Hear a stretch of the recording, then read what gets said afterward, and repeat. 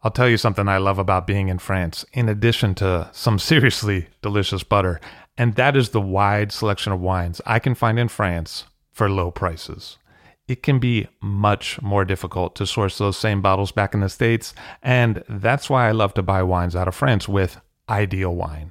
I have bottles shipped to me, hassle-free. It's easy. Ideal Wine has a new auction every week and is a great source for iconic names like Ouet, Louis Roeder, and Domaine Leflevre, as well as rising stars like Arnaud Lachaud, Gonon, and Tissot. Find the wines you'd rather be drinking at idealwine.com.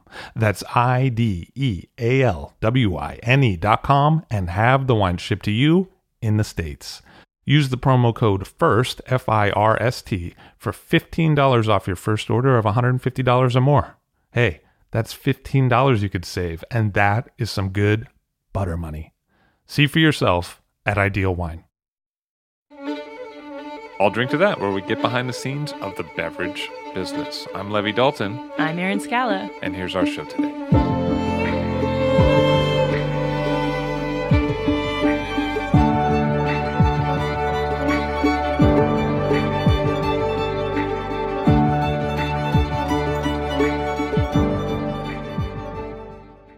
Jean Gonon of Domaine Pierre Gonon in Saint-Joseph in the Rhone Valley, France. Hello, sir. How are you? Very good. Thank you. Very happy to be in New York. So your grandfather had vines, but they had been somewhat abandoned in his lifetime. Yes. The domain was started by my great-grandfather. And after my grandfather was not in a good health, so he stopped. And when my father started after the war to work, he was very young. And he's got some lands, but no more vines, especially after the frost in 56. So he started to plant again, step by step. And he first planted Marsanne. Yes, because most of the lands he had at this time were located in a lieu-dit named Les Oliviers, and it was a special place for the whites, with granite underneath, but with a lot of clays. So it was very well known for the whites. So he started to plant whites, and after, in the same lieu-dit, planted some reds. Les Oliviers is south-facing. It's a gentle slope, and it's not the hardest place to work, honestly. And he started there, and he started to do his own bottling with a vintage 64. And previously was selling to the great negociant, like Delas or Chapoutier. And because he's got mostly white, it was not very well known, the whites. And so nobody wants to buy it. And so he was not the first to do his own bottling in Saint-Joseph, but one of the first. I think the first was Mr. Trolla in 56, when the appellation was created. And for my father, it was 64.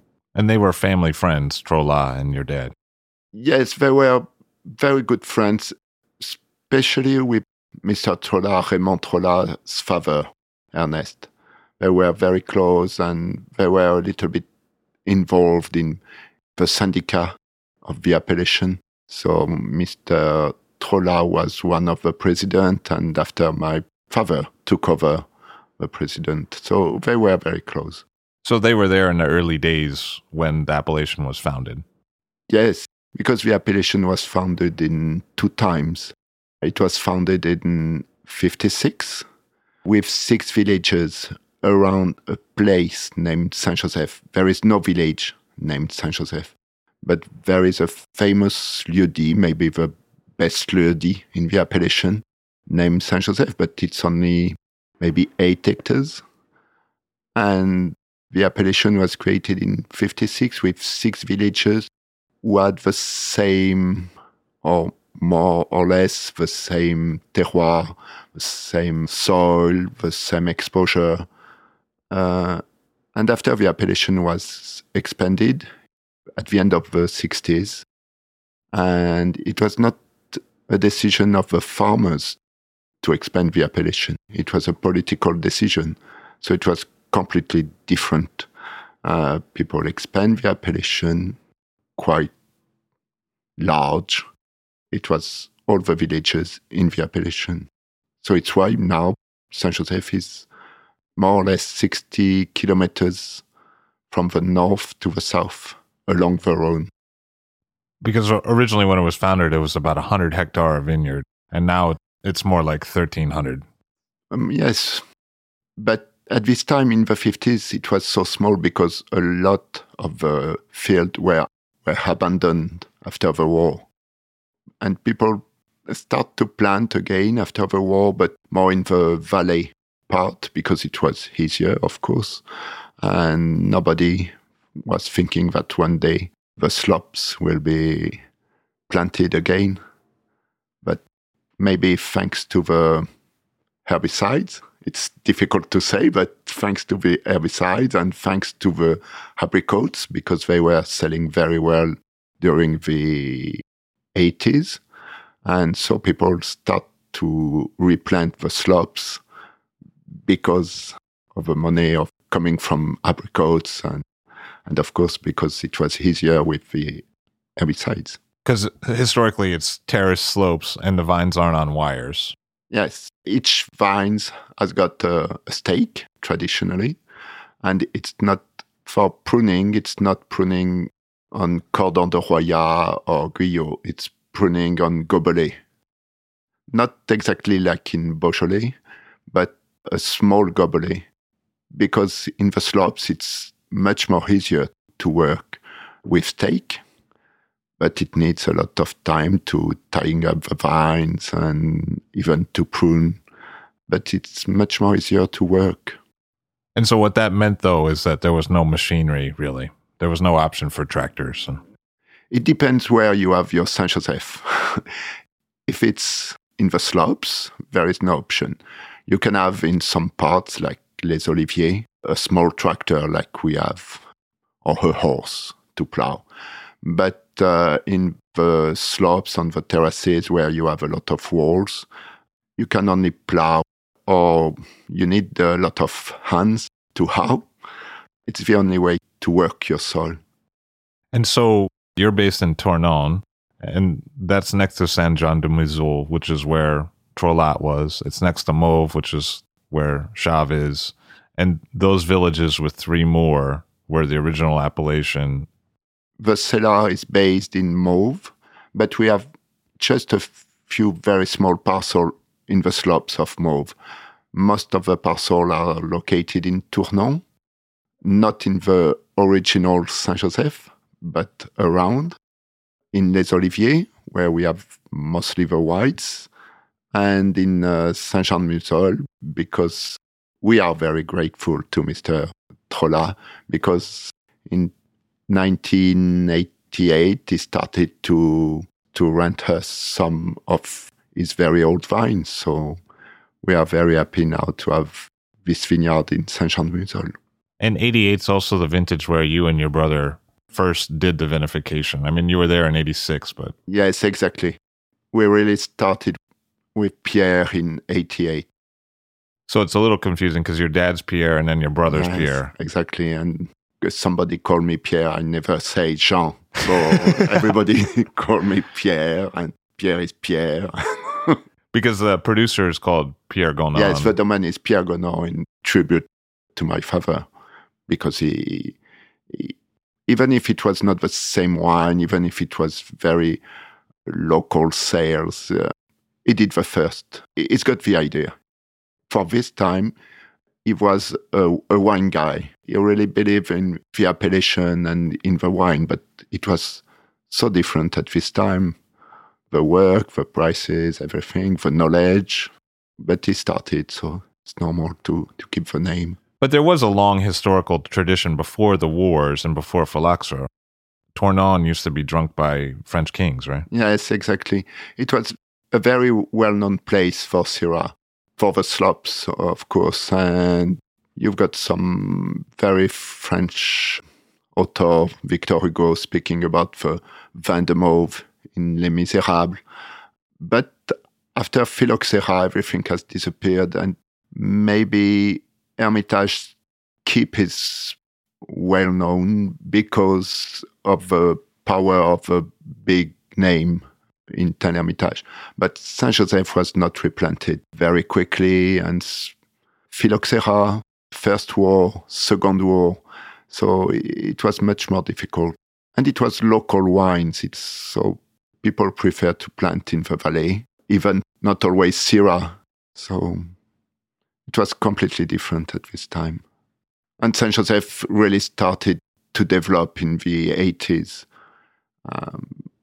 I think the main problem is that in the 80s, everybody was very confident with the clones. So the appellation is, but all the appellations in the North Rhone are planted with clones at maybe 80, 85, 90%. So maybe it's the new challenge now. So historically, there had been maybe different expressions, different phenotypes of Syrah. Like people talk about the Syrah or the Petit Syrah for different areas of the Northern Rhone. But then the clonal revolution, where people were looking for clean material that could give bigger yield, that really kind of knocked out a lot of that heritage. Yes. And it's why the clones are still successful, I think. It's because despite of this uniformization of the taste coming from the grapes, every vintage you have a good hills. And so for a lot of people, it's really important. And now you've got the use of having this kind of hills every vintage. And it's difficult to come back to something a little bit more up and down, depending on the vintage, like it was before. And that kind of yield also affects land prices, right? Because people expect to make a certain amount of return. Exactly. And the prices of the land are in crisis, so people need to produce a little bit more, and so they are planting clones. And maybe not a lot of people are so much interested in the... Everybody is working well and try to do his best, but sometimes the appellation is going well, and for some people it's enough. They don't want to do more or to do more research, or for them it's okay. And I guess that goes back to the idea that a lot of times in the past, this was a wine that was sold to négoce merchants in barrel or sold to local cafes. So even though where you are, there was a royal heritage for this wine, when you get further north in Saint Joseph, there's not that kind of history for the wine in terms of prestige. The production was often cooperative, or if it was owned by a grower, it was sold to négoce. It's a little different.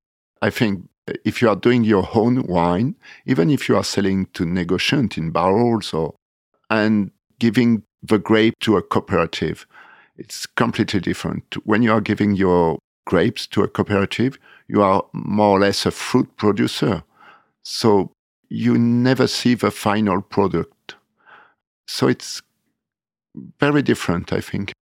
And in Saint Joseph, more or less now half of the appellation is still doing by a big cooperative.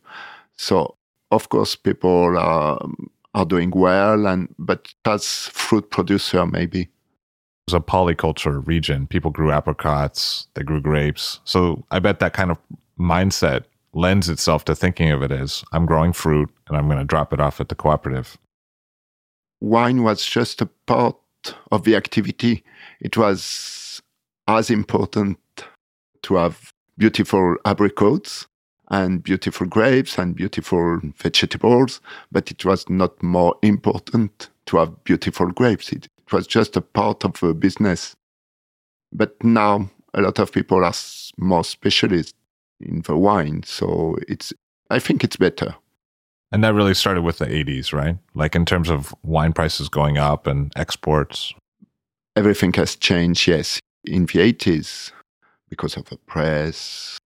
Yeah, and because the production was a little bit bigger, so Saint Joseph was a little bit more well-known at this time.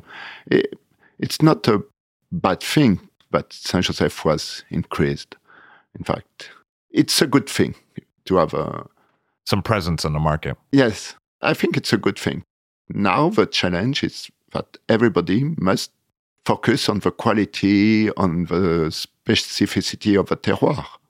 And there are some, in general, similarities between the north and the south of Saint Joseph, one of which would be kind of east-facing slopes quite often, and often there's some sort of granite, but the age of the granite can differ, right? Yes, so more or less it's the same type of soil. And I think it's both the expansion of Saint Joseph. It's a quality because you've got different type of Saint Joseph, and everybody can find his type of Saint Joseph. So maybe somebody want not an everyday wine, but maybe a lighter wine, more fruity. He will find in Saint Joseph. He will find something. It's not our type of wine, but for the people who want something a little bit more refined or a little bit more strict wine for aging, he will find it in Saint Joseph. So it's a good thing sometimes. And the bad thing is that there is not a Saint Joseph. There is many, many different sorts of Saint Joseph. With growers, sometimes I can kind of look at the village on the address for the grower on the bottle and kind of get a sense of the Saint Joseph, because there's not a system of Premier Crus, and a lot of times the Ludis aren't on the bottle, although sometimes they are. Yes, you can say, but it's very simple and it's not exactly the truth. But in the north, the wine are a little bit more energetic, maybe more spicy. And in the south, maybe they are a little bit more elegant with the tannins a little bit riper. But it's a general appreciation. It depends on the vintage. But you tend to pick earlier than they would in the north, right? Yes, we are picking a little bit earlier, but we are still in the limit for Syrah maturity.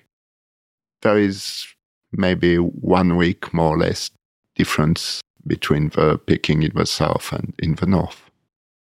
From my perspective, as someone who has not visited and has not walked the vineyards, it seems like one of the big differences is that when you get down to a place like Saint-Jean-de-Muzol, some of the characteristics that you associate with the soil of Hermitage, like in the Bessar, seem to have come back up there. In a place like Saint-Apine and that Ludi, where that kind of granite is once again present in Saint Joseph. And it seems that the river used to not separate the two, and it shifted over time. So the river goes on a different side of the Hermitage Hill than it used to historically. Yes. In fact, at the beginning, Hermitage and Saint Joseph, near Saint-Épine, Saint-Jean-de-Muzol, it was only one mountain. And it has been cut by the Rhone. So it's the same soil in Bessar and in Saint-Jean-de-Muzol. But the main difference, it's Hermitage is south-facing. It's a real gate in the middle of the valley. And Saint Joseph is more east, south-facing. And the most interesting terroir lands, I think, are on the slopes where you have a small river, usually coming from the west to the east, so going down to the Rhone. And so this small river has opened a small valley with south-facing lands. And this part, south-facing, are the best.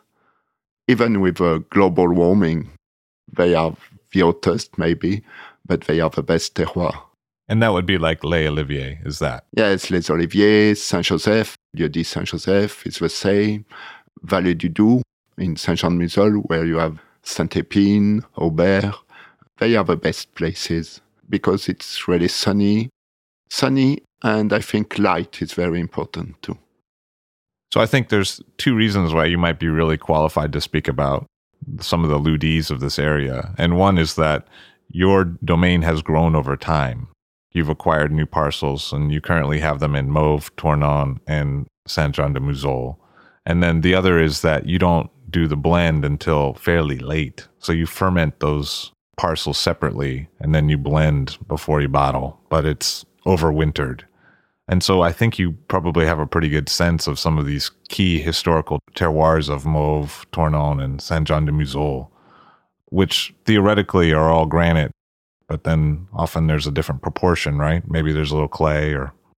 2 years ago, there was a studies about Saint-Joseph, about the soil of Saint-Joseph, because everybody is speaking about terroir, but even the wine farmer, nobody know the terroir exactly. So there was a very interesting study, and at the end, the geologist who was doing the study said, "Oh, you are speaking a lot between the difference in Saint-Joseph, but it's more or less granite. The differences are very tiny, in a geological time." And we went to the cellar for testing, and we taste the different soil, the different parcel, and a tiny difference in the soil makes such a big difference. It was the time to realize that, yes, a tiny difference in the soil because of more manganese, because of more, makes such a huge difference in the wine. And of course, it depending on the vintage, but every vintage you can feel the same difference. Saint-Jean-de-Musol is more salty, less fleshy. Les Oliviers is always round, pretty, but not with the same energy. So, yes. A lot of the terroir expression then seems to be about decomposed granite over time. Because you have, like, for instance, gneiss. And gneiss is decomposed granite, right? Very old granite. So it's different because in the typical Saint-Joseph, like in Tournon, in the slopes in Tournon, of course you can, if you see the soil, you think, oh, it's very poor because it's really stony. The granite is very hard. But you always have some clays in the middle, so where the roots are going. In Saint-Jean-de-Musol, it's really different because the soil is older, so you've got no more clays. It's just the decomposed soil, the decomposed rocks who make the soil, so it's like a very big sand on the top. Easy to work, easy to plow, but very difficult to maintain because of the erosion. In Saint-Jean-de-Musol, you have the Aubert Ludi, and that's the Trollat historical parcel. Yes, most of them, because we were lucky to have a little bit more, and we have replanted some lands abandoned by Mr. Trollat, but we have a part of the old vines planted just after the war, so grafted, of course, but they are still producing. They are alive, very alive. When Raymond decided that he didn't want to continue and he didn't have any heirs, he decided to sell it to your family because his father had been friends with your father. Yes, and at this time it was a little bit different too. Not a lot of people wanted to. It's not far away, but it's 30 years ago. There is not a lot of people who wanted these vines. And I think the Trollats were confident because they know very, very well my father and a little bit less us, but they were confident about the work we are doing. And we are lucky too, because Mr. Trollat, when we changed in 2004 and when we start to do organic, he was very happy.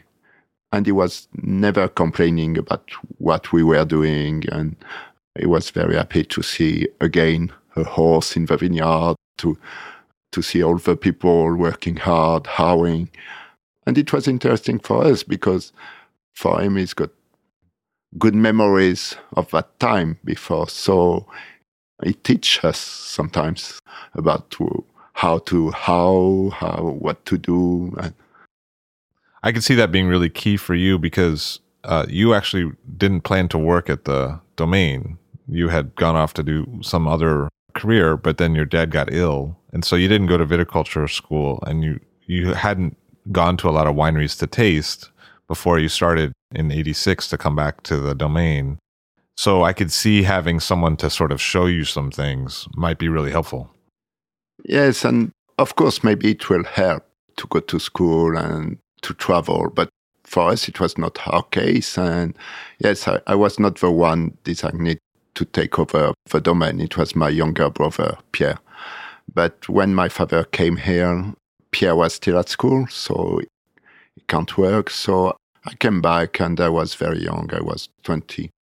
And I always helped my parents, so it was not a new thing, but I was not so happy maybe to come back and help. And after maybe 6 months, my father can't work anymore. And maybe it was easier for me to have not my father, So I start to work a little bit more and maybe more thinking about planting a little bit new vines and start to cut the bushes.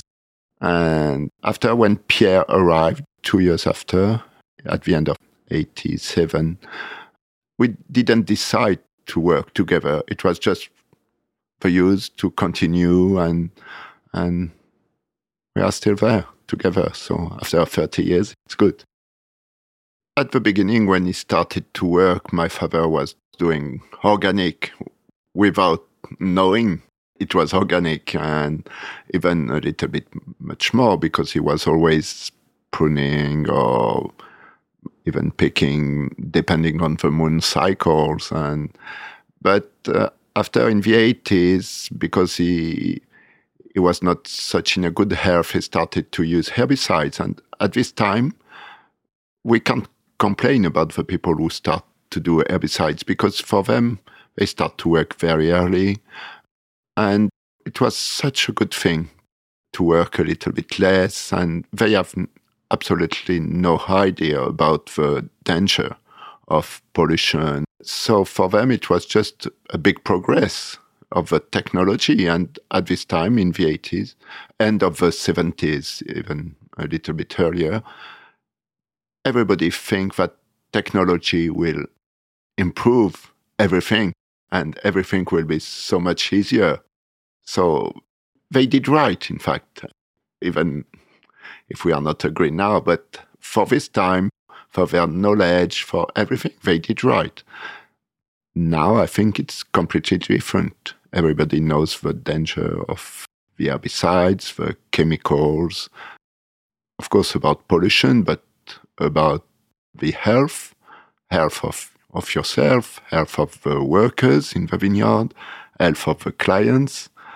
So, yeah, I think it's really important, maybe not to be organic certified, but to abandon this, especially the herbicide, I think. Herbicides are the problem. And there is another problem with herbicides. It's you change your soil. So how can you speak about the terroir? Because, of course, the soil is not alive anymore. You kill everything in the soil year after year. But you change the soil because the pH is lower, because everything. So, and after, you need to use maybe more product in the wine as acid or yeast or I don't know what, because the terroir is not alive anymore. So you start a process that you have to keep going with. It's not just one decision. It ends up affecting a chain of decisions for more additions. Yeah, and we knew and we realized, I think, quite quickly that herbicides are not the good things. But it was difficult to change because at this time, we had no example of people plowing.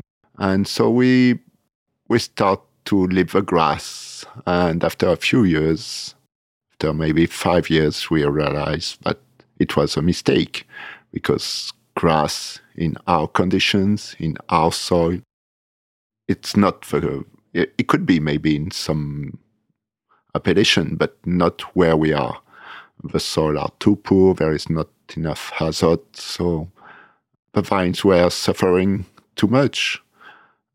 And so in 04, after the very hot and dry 03, we have decided to plow and to hoe everything. So it was a big change because the work, of course, is more tiring, but much more interesting. And in fact, we realized that our real work is not winemaking or it's farming, really. And the rest is so simple when you farm in a good way, in a simple way. It's much more easier. You don't have to do those corrections later. Yes. and you accept the differences, I think, sometimes. But the more you are doing with products, the more you want to correct. And the less you are doing, the more energy you put in your work, you accept the differences. And if the vintage is with, I don't know, a very low acidity, it will be a very low acidity vintage.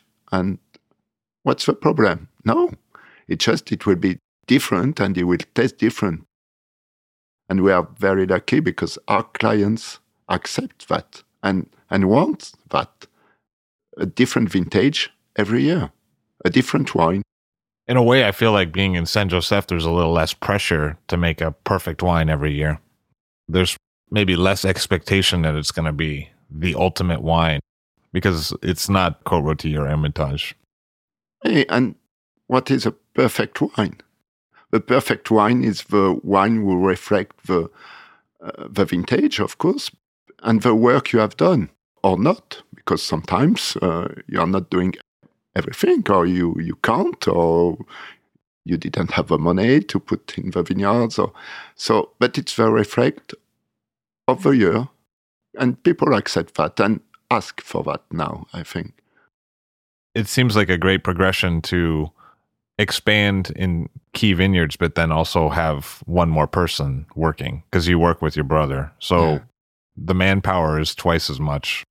Yes, and even the thinking is different because each of us can have an idea or something, and we will discuss, but the decision is quite quickly done because we know each other. So, a lot of people, when they talk about Gonon, say, well, they have some of the key Trolat holdings, but then when you try Trolat and when you try Gonon, I mean, they're totally different wines.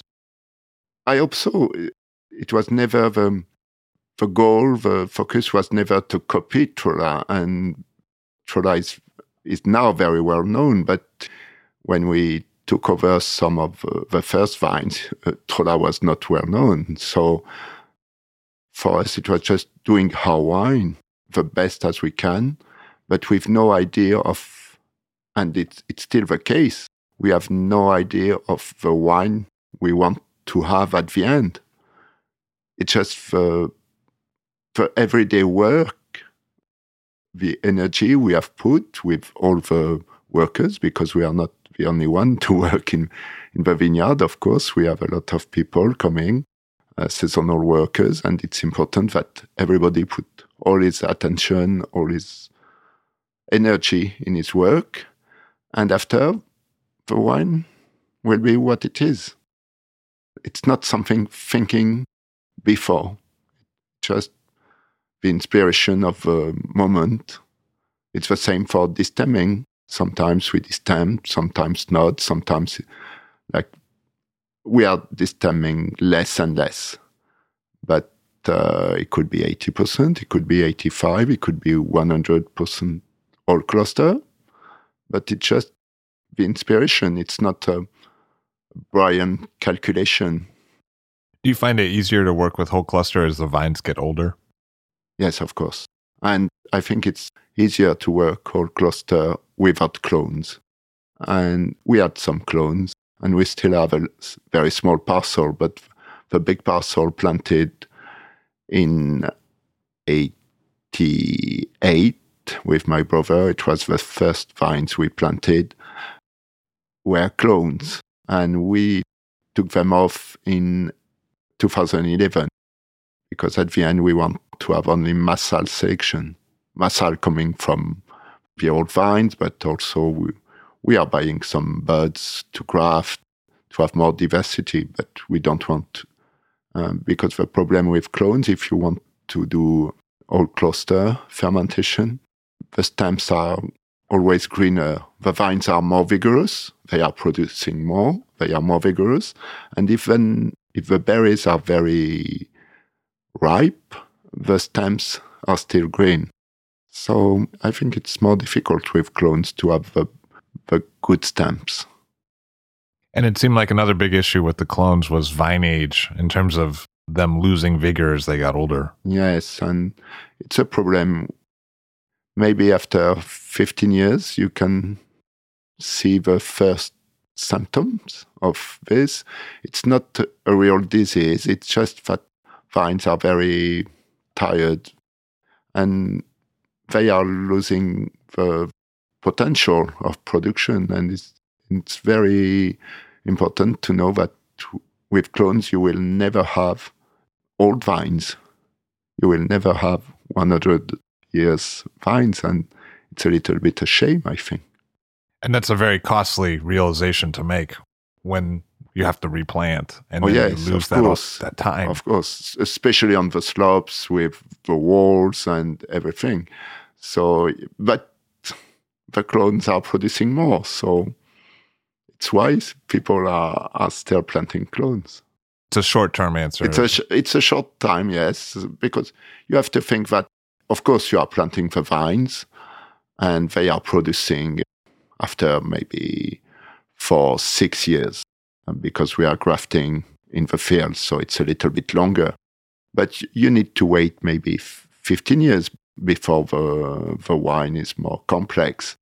And so you are planting for yourself, but you are planting for the next generation, for them to find some. And if you plant clones, the next generation, they will never farm your vines. They need to replant. And that seems specifically like a Syrah issue. Yes. I'm not speaking about clones in Pinot because I don't know the problems, but for Syrah, it's clear. And nothing was really done. So now there is some selection with less dépérissement. But no, we are not confident with clones.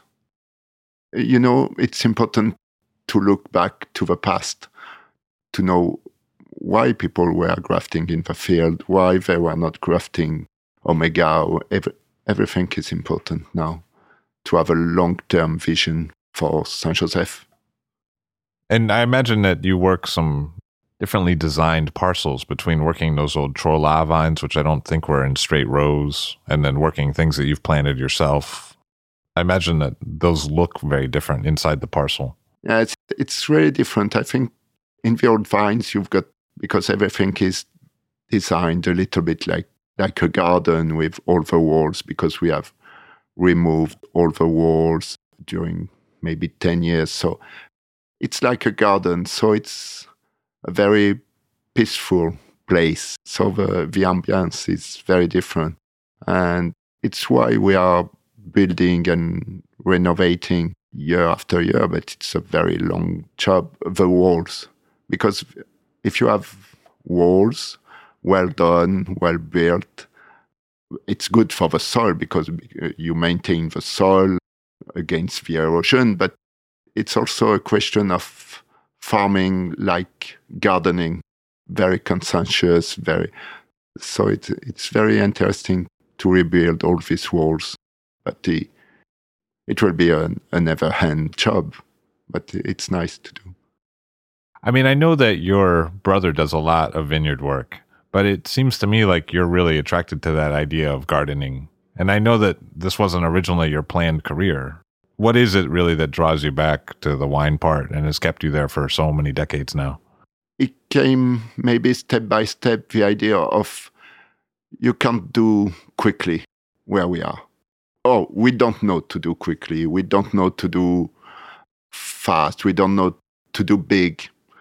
We like to do small, and of course it's 10 hectares now, but I think we will never know to run 20 hectares. It's not our ambition, but our ambition is to have the best places. That's why, yes, it's really important to pay attention to the details, because in a lot of vineyards, you can increase your vineyards, you can plant. It's just a question of having one tractor more. You buy more mechanics, or you go a little bit faster with the tractors. And where we are in Saint-Joseph, if you start and want to increase a little bit, and especially working organic and working the soil, you have to think about finding new people, new hands. And maybe it's the more difficult part of the job. It's not the spray, it's not building the walls, carrying the stones.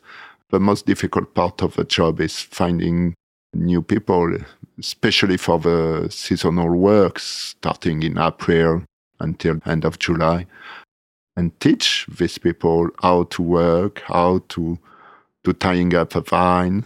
So, but at the end, maybe people are giving more energy than a tractor, and they are paying more attention of the details, and they are coming back for picking. So it was difficult for them this season because it was very hot or it was really rainy.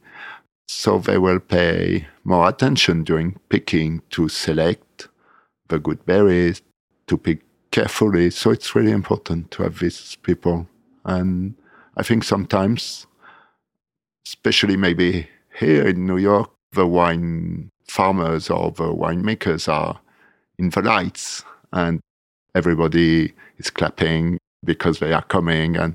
But we are not thinking enough sometimes to all these people working hard in the vineyard every year and trying to do their best in the vineyard for the pleasure of the clients. It seems like so much work, but you don't have that fashionable or really prestigious appellation to charge more money for it. And is it a problem? I think for the clients it's not a problem because they have access to very good wines, very special wines, original wines, without paying a fortune. So for the clients it's okay. And of course, everybody wants to earn more, to have more money. But sometimes, and maybe because I'm a little bit old now, but why are you running always after more money, more money? Of course, it's important to pay the people who are coming to work and to think about the future, to be more secure as everybody. But is it important to have a big car, a big new car, to travel a lot? Maybe not. Maybe it's not the life of a winemaker in Saint-Joseph. Different from a winemaker of Bordeaux or of Champagne or I don't know. But in Saint-Joseph, maybe it's the life. It's working hard and you can be very satisfied with working outside with the physical work. You can have a lot of satisfaction. There's a lot of examples of people who have worked quite late into their life. There's people who worked into their 80s going up the slopes. So it seems like part of the local culture to kind of do that. Yes, and maybe more or less people are, even if they are not Catholic, they have a Catholic education. And Catholic education is working hard, but not for connection on earth. It's for the future. So maybe people still have this kind of thing. You need to work hard and after it will come. Do you feel that way? I mean, is the spirituality part of it for you? Yes, and it's a question of use, of tradition. You work and you work. Everybody's on earth to do something, and some of us can work less, or they are not on earth maybe to work, and some winemakers are on earth to work and physical, but it's good. It's not an issue. It's not a problem, I think. It seems like there's a real sense of directed refinement at Gonon that I think you take some pride in, right? Every few years, you guys have made a refinement to what you do. And when you look back, you're happy about that. Am I reading that correctly? Yes, we are very happy with what we are doing. And it's not, doing wine, it's not fun. It's not exactly what now you can see on the social media where everybody is going to pick, listen music, drinking beer. No, for us, it's not. It's a serious job. Even during picking, it's not a party. It's a serious thing, but you could be happy and serious, I think. but it's not fun. That's a great statement. I love that about being happy and serious. I think you will feel it in the wines. They are not easy wines. They are not charming wines. They are a little bit more deeper and more serious, but you can have some pleasure with them. I hope so. In some ways, I feel like what I'm waiting for with a Gonon Red is for the granite impact to lessen and for some of the smaller fruits to come out. For us, our wines are not fruity, sugary in sense of fruity, ripe fruit. They are more salty, maybe something like anchovies or tapenade, black olives. They are salty wines. They are not charming and sugary. Maybe it's coming especially from Saint-Jean-de-Musol, where the gneiss is. You've got this kind of saltiness. And in fact, the blend is always made with some wine from Les Oliviers, where we have most of the clays, so the wines are always gentle, very generous, ripe. And one of the big part of the blend is from Tournon, where maybe you have a more classic Saint-Joseph, a lot of flesh, good structure, but the wine are still drinkable quite early because they are open. And after the third part of the blend is Saint-Jean-de-Musol, and Saint-Jean-de-Musol is completely different, maybe because of the age of the vines, but also because of the gneiss, and the wine are more, maybe more refined, but with less flesh, more on the structure. It's not full-bodied wine. And I guess that's the difference for me between Gonon and Trola. When I try the wines, the Trola wines don't seem as big and dark as the Gonon wines. And it's normal because Trola was a single terroir. For us, the terroir is more complex. It's why we really believe in the blend, because each part will bring something in the final. And of course, everybody wants the oldest vines because the oldest vines, they are coming from Trola and blah, blah, blah, blah, blah. But I think it was less complete than a blend. So you make 3 reds. Yes, so the Il Ferret is a vin de pays. It's coming from the Saint-Joseph area, but we have 2 parcels on the flat part near the valley. And so it's not a terroir. They are good soil, deeper soil, very well exposed, very sunny. So the grapes are always very ripe, but it's not Saint-Joseph. So we are doing Il Ferret, and in the Il Ferret, we put also all the youngest vines until they are more or less 10 years.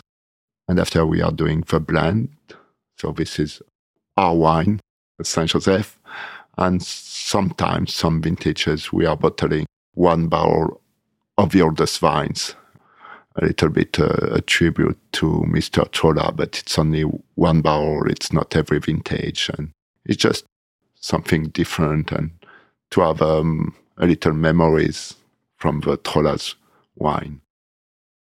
And when you say a barrel, what kind of barrels do you use? We always had the demi-muit, 600 liters, so bigger barrels. Never New Hope in the blend. All these barrels are between 5 to, I don't know, maybe 25 years old. And we don't like the New Hope with Syrah, especially at home, because the saltiness we were speaking is not going well with sugary or New Hope, the vanilla. So we prefer to have maybe more simple wine, but the wine we like. So it's why we have only demi-muit, and the whites are fermenting in Burgundy barrels. And you do a mix of punch down and pump over. Yes, everything is done in open tank, and we are punching down twice a day, so a little bit harder at the beginning because it's all stems usually, so it's a little bit hard, and you need to have a juice quite quickly. We don't like when the tank is full, the grapes are waiting, and fermentation starts very slowly. We don't like that. So we want the fermentation to start quite quickly. So we make pichage, strong pichage, twice a day. And when fermentation is finished, the pichage are very smooth. And we are pumping over during fermentation. Fermentation is usually 8-9 days. It's quite quick. And after, during maceration, we stop the pumping over. And you do délestage or no? No.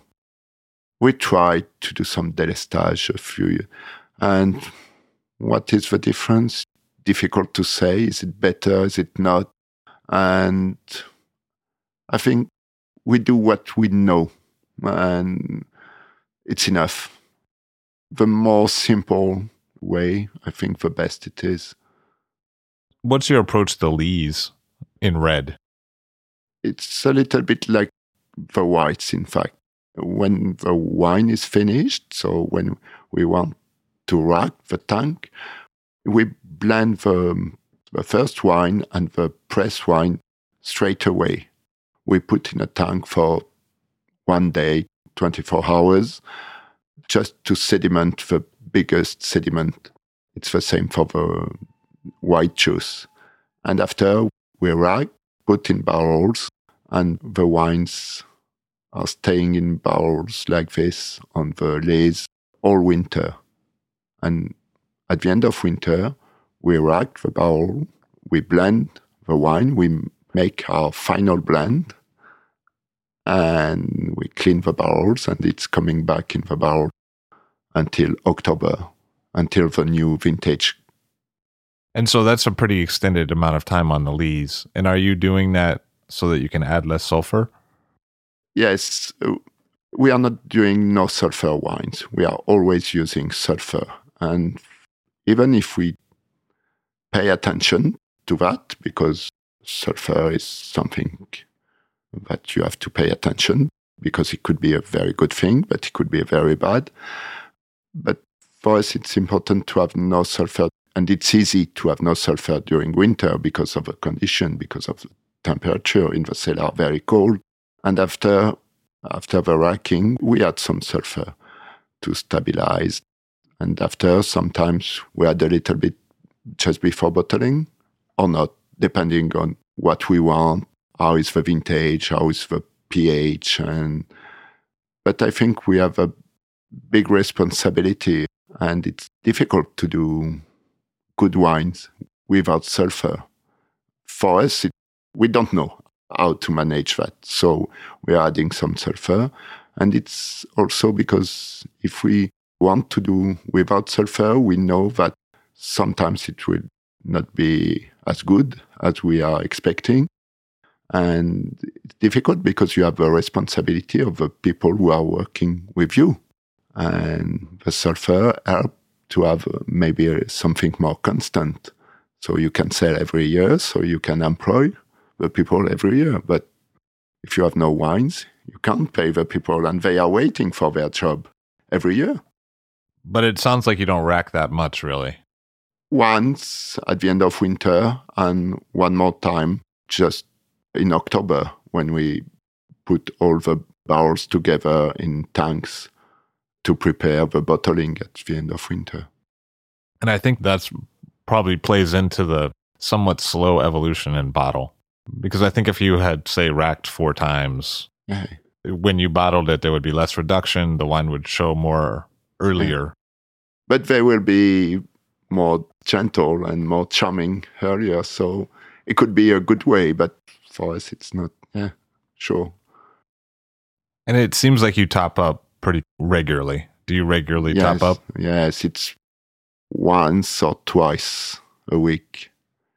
Because sometimes you have not to forget the very simple things, but essential things. Topping, having a cold cellar. It seems to be stupid sometimes, but it's really important. When you have a cold cellar like that, does that mean that malo takes longer? It depends. Honestly, it depends because we have more and more maybe warm vintages, so with less acid. So malolactic are going on quite quickly, and it was always the case at home. We never have malolactic for the reds in spring. They are always done at the end of December. When you look at the drinkability of Il Ferret, the Saint Joseph Rouge, and then the Old Vine, it sounds like obviously you drink the Il Ferret kind of on release, and then you wait a few years or a lot of years for the Saint Joseph. But what do you do with the Old Vines? I mean, when do you start to drink it? I think the Old Vines are drinkable quite early too, because they are always refined. And even if the Old Vines have more tannin, more structure, they are more integrated in the wine. So it's not this kind of tannin that sometimes you can have in the Saint Joseph coming at the end of the mouth and a little bit drier. In the Il Ferret, of course, you got the sensation of tannins and of structure, but it's all along the wine. But the main difference, I think, is in aging. The old vines are aging very, very slowly. So you have always this kind of freshness from the beginning. So maybe you can drink them starting at 8 or 10 years old. But we are doing this special bottling since '06 only. So it's too early to have something very clear. What are your thoughts about reduction with Syrah? For us, it's important during winter to have reduction. And after the racking, of course, in spring, you can feel that the wine are a little bit more open. But you will have sometimes reduction coming back before summer. And I think it's really good during summer to have a little bit more reduced wine. After, if the wine is reduced on the nose, it's never a problem. If it's reduced in the mouth, it could be a little bit more difficult after summer to take it off. Maybe the racking will be a little bit more stressful for the wines because it's a little bit harder. But a small reduction during summer is very important. It seems like the reduction in the blend is very well judged. It seems it's a very refined sense of reduction when it's noticeable. I hope so, but it's not our fact. It's the wine who is reductive in this way. It's because of the work we have done before, but it's not something that we have defined. We don't want this level of reduction. The wine is reduced like that, at this level. So do you see, before you do the blend, do you see like different soil compositions give different reduction or? Yes, it's more the soil. Les Oliviers very rarely reduce, and the slopes of Tournon are always more reductive. The old vines are more refined, and I will say never reduce. They are always good to taste during the winter, but the part of Tournon is reducing more. It's why if you want to drink them young, I think you need to decant the wine. Some air, even 12 hours before drinking that, it will be always better. And not only for the reduction, for the nose, but also to integrate it a little bit more of the tannin in the wine. So what do you think about granite as a soil? What do you think granite provides? I think granite maybe is a little bit more difficult because granite is very hard, very poor, full of iron. The vines are stressed. So the challenge when you are working such a soil like granite is to maintain the level of stress a little bit lower for the vines, because you can have very poor production if the vines are too much stressed. And that's why you need to plow. Yes, exactly. So plowing is our thing. So about the white, you make 3. Il Ferret, you make the San Josef white, which is Marsan Roussan, and then you make a Chasselas. Yes, we are doing a Chasselas, but it's more well known here in the US than in France because. But Chasselas is something special, and I think it will be done one day because the vines are very old. They have been planted just after phylloxera, so they are 120 more or less, and it's the end. Year after year, the production is lower, and they are located in Saint-Jean-de-Musol. It's 4 small terraces in the middle of the red old vines, but we like to do it. It will never be a big wine like we like with Marsan or Roussan, very rich, but it's something from the past, and when it will be done, when we will take them off, it will be replanted with Syrah because it's the past, and the soil, this terroir is very good for the reds. Do you think in another time that the Trolla family was blending Chasselas with the Syrah when they made red? No, I think never. No, they were doing some wine with the Chasselas, blending with the whites, but it was not blending the... In fact, people were planting Chasselas to have an earlier Monet because Chasselas is very good to eat since the middle of August, maybe, usually. So they can sell the grapes to the market, and it was the first Monet to come at home. And after, all the rest, not sold on the market, went in the wines.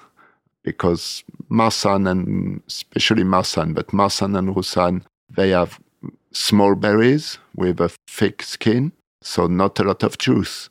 Chasselas, thin skin, big berries, and a lot of juice. So it was interesting for that, I think. People were thinking about production. They were not thinking about adding some acidity, adding some to have more finesse. No, they want to have grapes because the problem is Syrah or Marsan, the production is up and down, as we said a little bit earlier. So for them, maybe having some Chasselas, a little bit more juicy, it was very interesting for the whites to have a more regular production. You said that Marsan and Roussan, the berries are smaller, there's a thicker skin, but how would those two differ from each other? How would Marsan and Roussan? Your white's mostly Marsan, right? Mostly Marsan, because we think that Marsan is the great variety. A lot of people think that Marsan is doing very heavy, very boring wines, but we think that Marsan is the best. Of course, everybody loves Roussan. Roussan is so gentle, always very ripe perfume, peachy, so refined and always open. So everybody loves Roussan, but Marsan has got the power. Marsan is always a little bit more reductive too, in barrels, so a little bit more difficult to understand. But Marsan is the real wine, I think. You have vines from the 50s, right? Yes.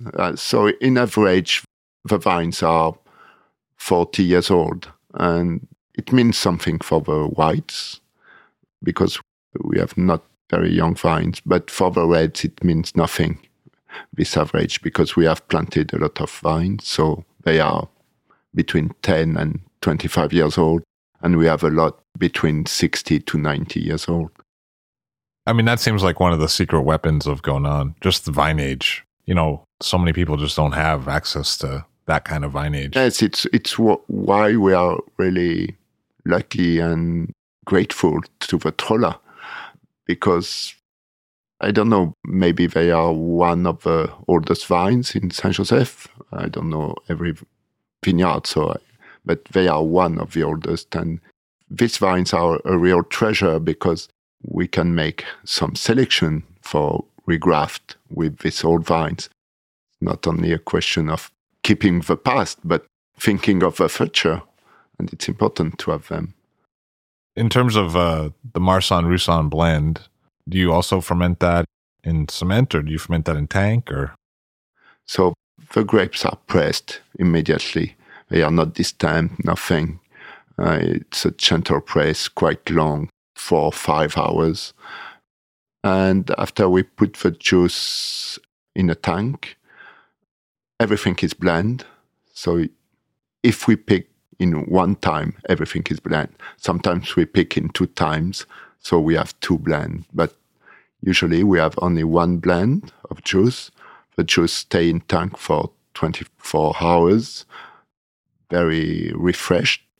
And after it, the juice is going direct in barrels. We are topping the barrels.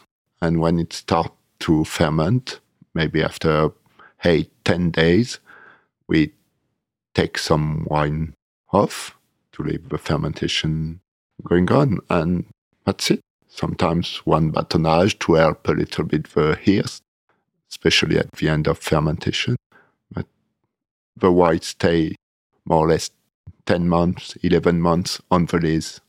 No racking for the whites. Did you see a different quality of lees when you moved to organic, or? It seems that the lees are not so reductive. But everything depends on the vintage. So sometimes it's just an idea you have. But if you have this idea, maybe it's true. But it's difficult to compare because you haven't got any more of the lees from the organic farmers. Sometimes they said, oh, I've got stronger grapes now with organic or biodynamic. And for us, it's the opposite. We think that the grapes are more fragile. The skins are maybe a little bit thinner. So for us, it's more difficult, the rainy vintages, because the rotten is coming maybe a little bit more quickly.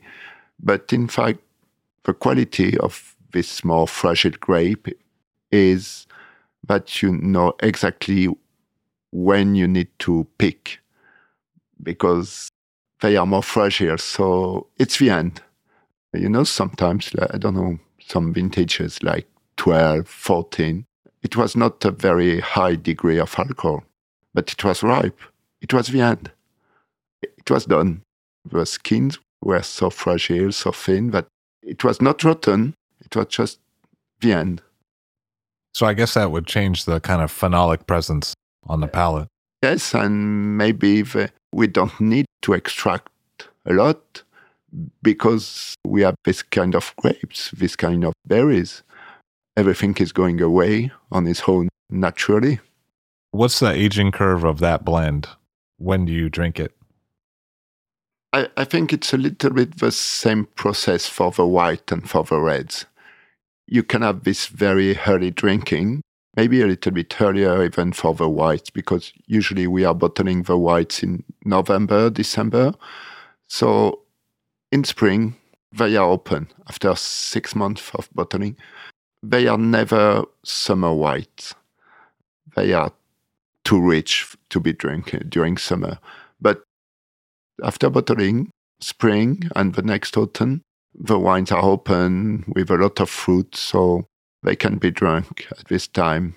And after a little bit like the red, it will be closer, or sometimes even you can feel like oxidation a little bit, and you are a little bit worried.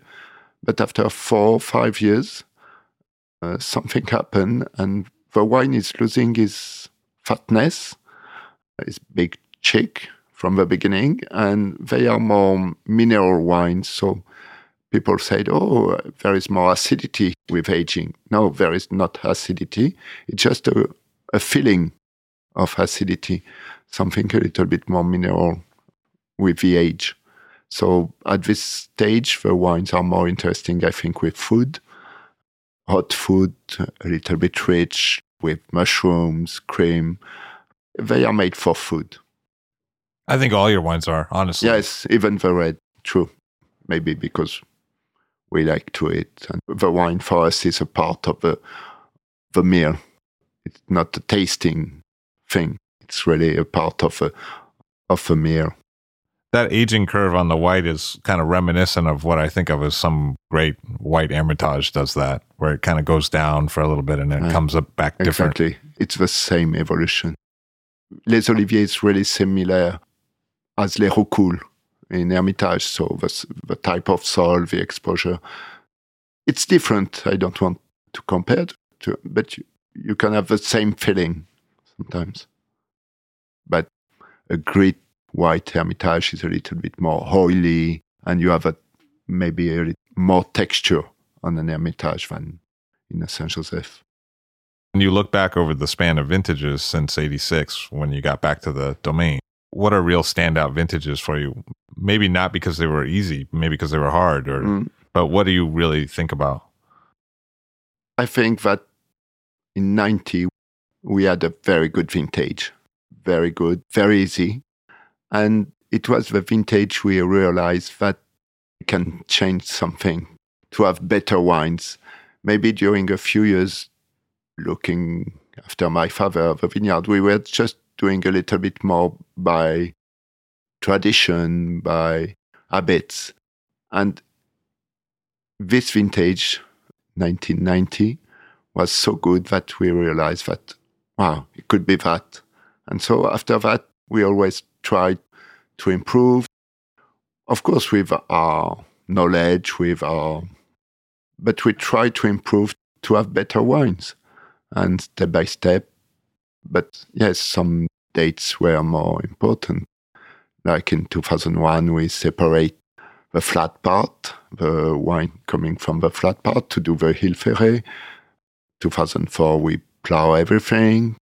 2006, we had more old vines, so suddenly in average the age went up. So step by step, we try to improve. It really seems like you're in a good place, both for the domain and for you personally. Like you seem like a happy person, like content. And so it's 2017. What are you thinking for the next 10 years? What's the plan? It's your choice to be content or not. You can be never happy, and sometimes it could be a good thing because you will improve your life if you're never happy. For us, it's a little bit different. I think it's coming from my father's family. They were content with nothing. But for us, the next challenge, I think I've got a nephew. He's turning 20 years old. He's very interested in the wine, especially the farming, the organic farming and everything. And he will come to work with us. The next challenge, we are both working together since so many years that we have to make a little place for this young guy, and it will be the next challenge, I think.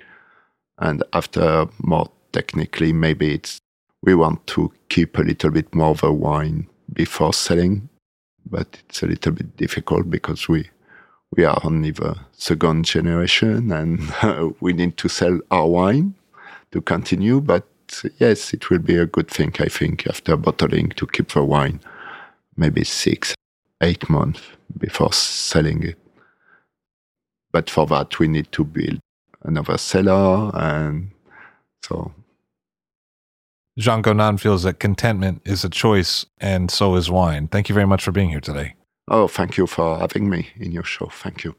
Jean Gonon of Domaine Pierre Gonon in Saint Joseph in the northern Rhone of France. All Drink to That is hosted and produced by myself, Levi Dalton. Aaron Scala has contributed original pieces.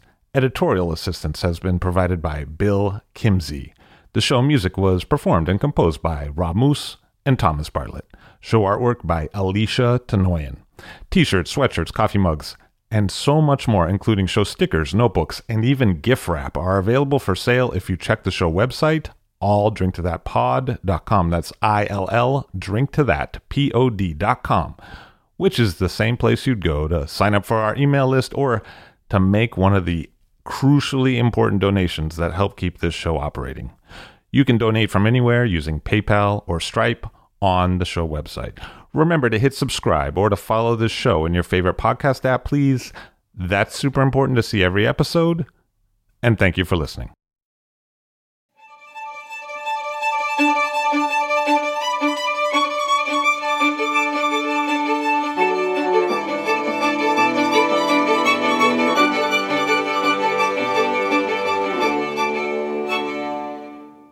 Before I conducted this interview with Jean Gonon, I read The Wines of the Northern Rhone by John Livingstone Learmonth, and I also recommend that book to you. The Wines of the Northern Rhone is a tremendous resource and maybe one of the best books ever written on a wine region.